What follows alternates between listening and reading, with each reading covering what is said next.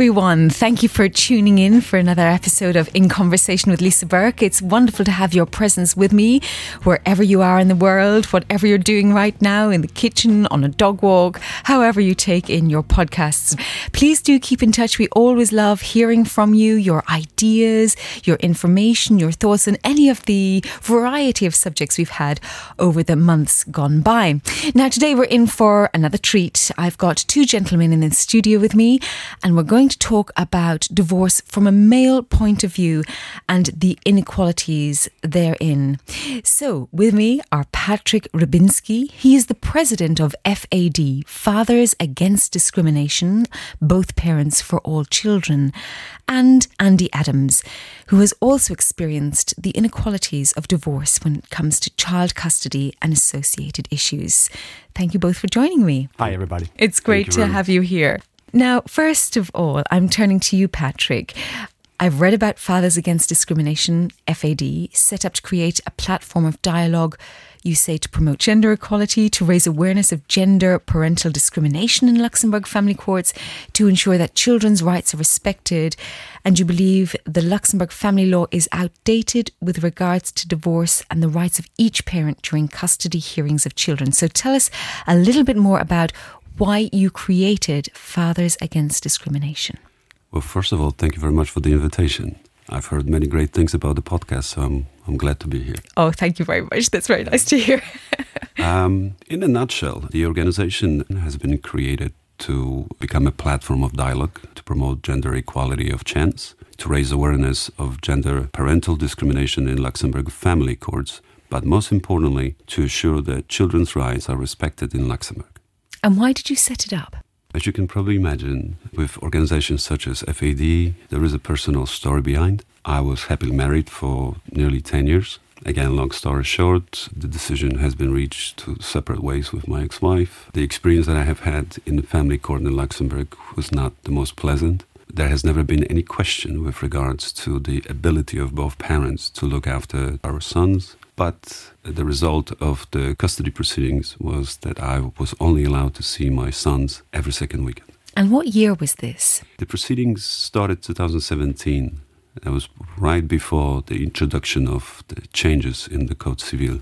But the divorce ended in 2019.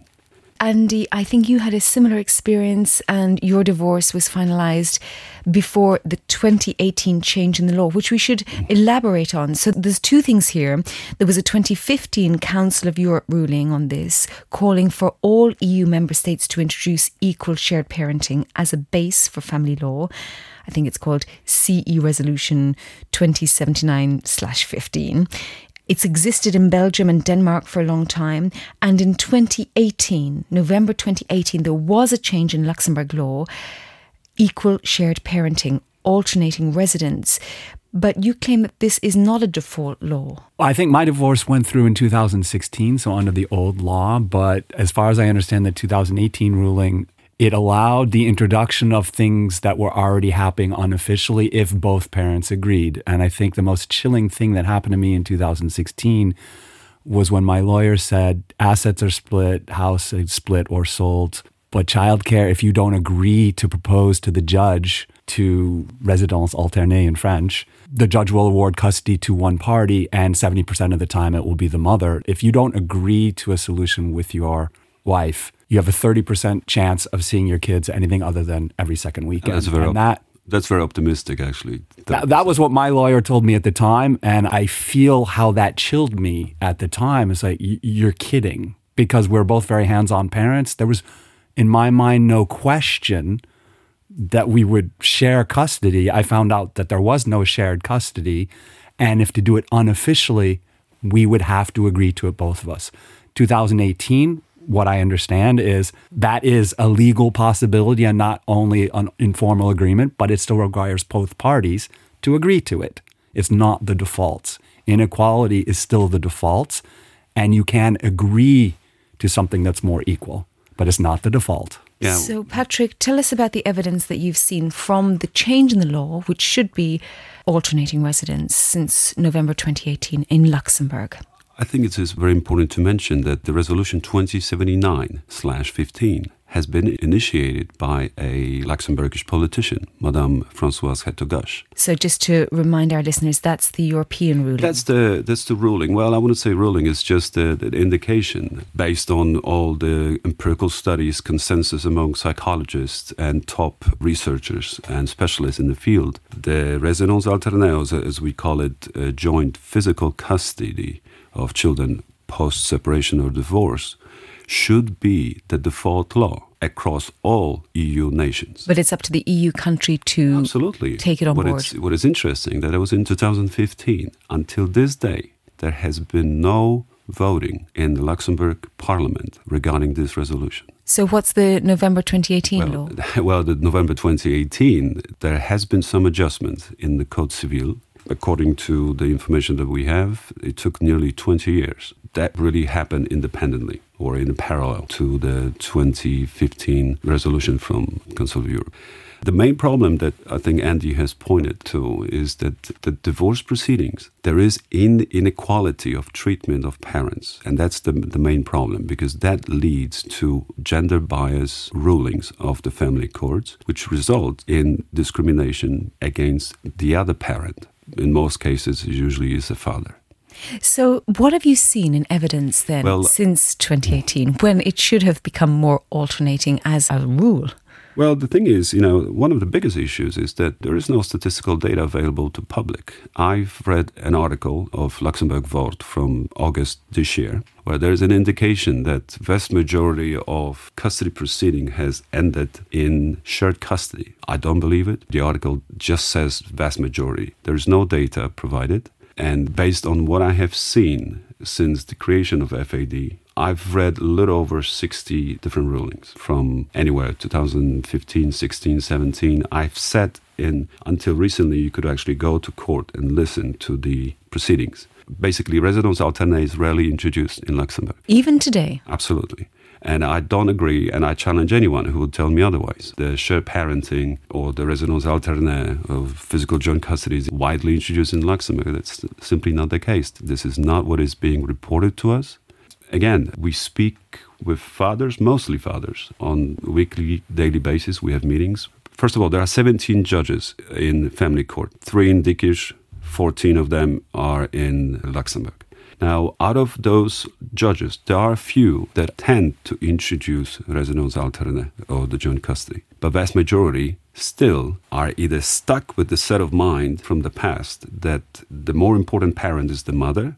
Thus, should there be no agreement, the children should stay with the, in most cases, the mother of the children. And even if we have ruling in the lower instance, then very often these decisions are challenged by the parent that is expected to have the custody. And that goes to the Court of Appeal. And in Court of Appeal, it's even worse than it is in the lower instance, because there are judges like Christian Reckinger continuously introduce gender-biased decisions.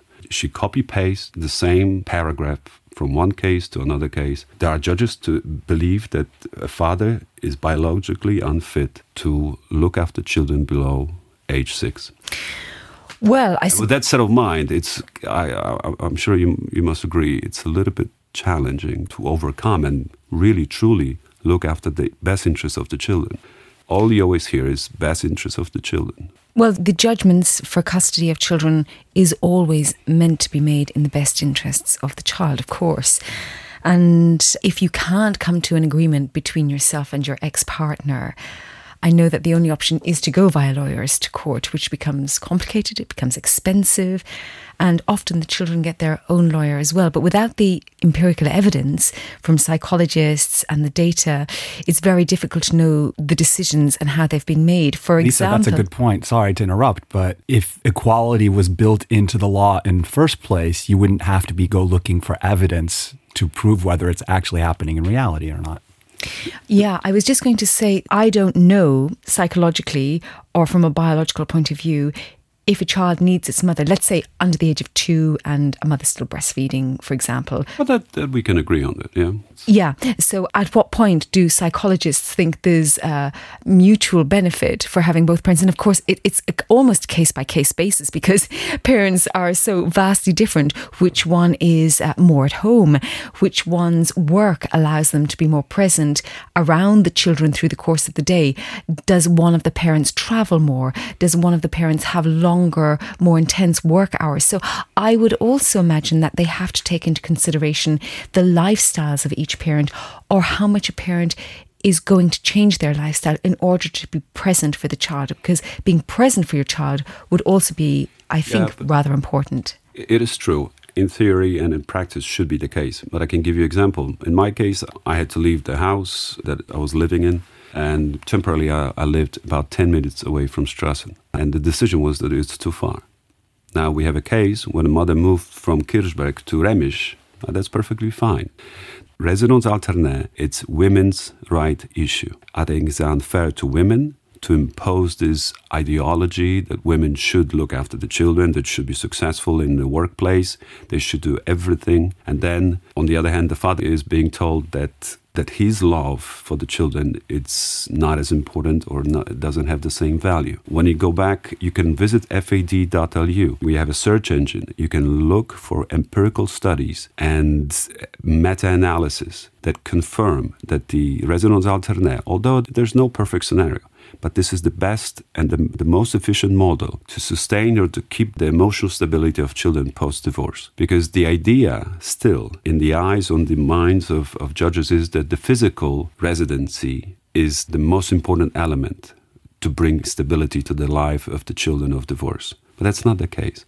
What is important is the equal as possible access to both parents. And that is unquestionable. There's not even a dispute over this. But somehow, we simply cannot get through. The judges are immune to the evidence of these empirical studies and research. Well, you've touched on a number of points there. I understand the feminist line about women's rights, and obviously if you have alternating residence, it does allow a woman equal time to profit from developing their career, which in other countries isn't always the case. You've also touched on the point of where the father or mother lives and what's acceptable. And I think you have experience of this as well, Andy. In our case, first off, we had to hide what was happening from the children for, 5-6 months, because we originally agreed not to tell them what was happening until we had a solution. But because the childcare situation was not clear from the beginning, we hid it from them. When the children finally find out, their first reaction was, which week are we with you and which week are we with mommy? So that was their instant thought. And we couldn't answer that question, because either we would lie to them or we would tell them, oh, well, it's not certain. And that would create more instability for the children who just discovered that they thought happily married parents were getting divorced. From that point onward, it did help the process because we did get to an agreement. But once we had the agreement, to answer your question specifically, my lawyer said, since you're moving out of the house, make sure not to move too far away, because then the judge may not agree to the agreement, even if you and your ex-wife agree to it. RTL Original Podcast. And I know that you have evidence that I've read, Patrick, about the percentages of men that move out of the home. It is usually, for whatever reason, the man who moves out of the home. And another additional point to that is the lack of shelters available for men. In fact, there are none. There's zero. In Luxembourg, and I think there's about 17 for women. More or less, depending how you look at the number, depending who is sponsoring. But in general, there's zero shelters for men, fathers with children, and boys.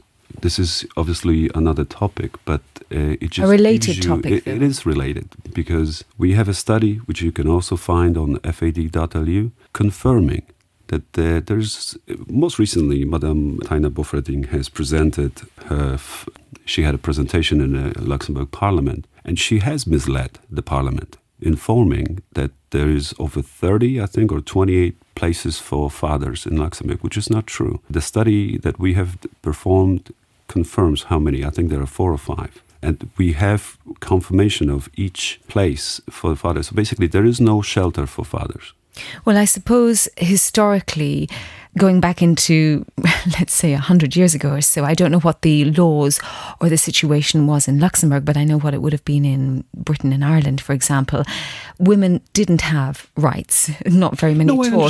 And so just to continue, I think the fact that we have so much available for women now has been a struggle for many, many decades. And I think now things have shifted quite suddenly for men, and men are having to fight for their equal rights when it comes to children, for example. But in accordance to the report that is on an annual basis presented by the Ministry of Equal Rights between Women and Men, there's nearly 40% of victims are male, victims of domestic violence. Nearly 40%. So we can argue whether this statistical data is correct or not, but we are only referring to the findings of the Ministry of the Police. Where do the men go? It does seem that there's a need for a male shelter to be developed in Luxembourg. And we had a vote. We had a vote in the parliament this year in March. And the coalition currently in power, they rejected the idea of creation of at least one shelter for men. And why was this? When was this? Why was this? Why? I cannot quote exactly what Madame Bofferding has mentioned or the reasons behind the non-vote of the coalition. The only two parties that voted in favor was CSV and ADR, I believe. So that's still a continuing fight, really? Yeah, it's just another element of discrimination and gender bias approach. There are plenty. It starts, as Andy mentioned, it starts with the unequal treatment of parents during custody hearings. It leads to another thing, leads to a financial element. Well, let's come on to that. In Luxembourg, since November 2018, there should be alternating residence. But that aside, even in the court system, they ask, where is the predominant residence? And that affects all sorts of things like CNS cards, healthcare, school care. Andy, I think you have recent experience of this. The inequality starts with the childcare proceedings during the divorce and continues on forever. And it's little things that over time also impact the children. If you look at taxation, for example, even if you have shared residence, one parent will be classified 1A and the other one will be class 1, means they're taxed differently. They're not allowed to be equal. No. And that's another consequence. It's a financial consequence. And as I've tried to say from the beginning, you start with inequality and they take measures to make it less unequal instead of fixing the problem. I have to keep a spreadsheet every year because I can reduce expenses related to childcare from my taxes, which can get to, I think last year, 185 lines in a spreadsheet like, oh, these expenses, I went to Deleuze and bought groceries for my kids, therefore it's tax deductible. So I finished the 185 lines at the end of the year. I get a tax reduction, which has me paying still more than the other parent who's in class 1A. So it's reducing inequality instead of eliminating it from the beginning. And then, as you mentioned, CNS, we have the bizarre situation at the moment where in my children's situation, I have access to CNS because they are insured CNS through me because my ex-wife is not insured through CNS. But then everything that goes through my guichet, like the COVID certificates, is at the parent who has custody. So both parents don't have residency, access. like residency. Yeah. Oh, you can't access that document because the children do not live at your address. So it's like I am legally recognized as a father, but I'm legally unequal since our divorce. And it puts more pressure on the children as well because, oh, Daddy, can you please get my COVID certificate for me? Oh, sorry, you have to ask Mommy for that one because she has legal custody. Oh, Daddy, can you download my report card from the school portal? It's like, well, no, because the school only recognizes one parent having custody, so but can't you Mommy write to the school? That. Could you write to the school and get them to email reports? It's legal. It's that we can only communicate directly with the person with legal custody. Yeah, I had to do it. I had to inform pretty much everyone. The thing is that in accordance with the system as it is for the time being, my children, although they live with me 50% of the time during the calendar year. Which you had to fight for. Of course, for 2 years nearly. And it costed me a little over 45,000 euro. In accordance with the CNS system, any national system, they don't live with me. They are only visiting with me. And because of that, any father or any parent who does not have the legal residency of the children cannot claim the children, cannot ask for subsidies, for financial aid. Legally, in accordance with the social policy, I am not allowed to obtain CNS cards of my children. The cards are only sent to the residential address. And if there's conflict between parents, it took me nearly 2 years to receive the cards. And finally, it was sent to me because there's absolutely no reason why. Especially they are assigned, just like Andy's children are assigned to me in CNS, but I cannot have the cards. It's an everyday struggle. Although you have the children with you, and they live with you, in accordance with the system, they're only visiting. Andy, going back to you, we've spoken about the children in the system, and I know it personally as well, but at what age does the child's voice matter? At what age do they get heard in court? There's no law, I can tell you. It depends. You ask any lawyer, they'll tell you it could be 12, but then it depends on the judge. It's absolutely essential. I'm sorry, maybe it's absolutely essential for the children to be able to speak, but at the same time, children cannot decide for themselves. I give you my personal example. I've provided evidence. There has never been any question of the ability of both parents to look after the children, but no one wanted to look into it. And only because my 10-year-old son, out of frustration, of inability for him to spend as much time as he used to with me, or at least 50% of the time, he wrote a letter to a judge. And that letter that was sent to a judge, because he asked me, what can I do? And I said, well, my lawyer, my counsel told me, well, he could write a letter. And he wrote a letter, and because of the letter, the children's lawyer was introduced, and the whole game changed. It takes a 10-year-old boy's letter for the judge to recognize that there potentially might be a need. But it's good that at least the voice of the child was heard. But it's actually now, in accordance to the law, if a judge receives a letter from a child, he or she is obliged to mandate a children's attorney to see the child. They have 30 days to do so. So if a child is choosing for whatever reason to live mostly with one parent, what rights does the other parent have? You mentioned something there, the child doesn't always know what's best for them. And if a child is just through their own anger, frustration, not knowing what's going on in their life, always resorts to one parent, I wonder if that could create parental alienation and what can be done about that. We know that we have cases where there are teenagers that are going through some struggle and obviously the stress associated with the separation of the parents that can influence their judgment and their opinion.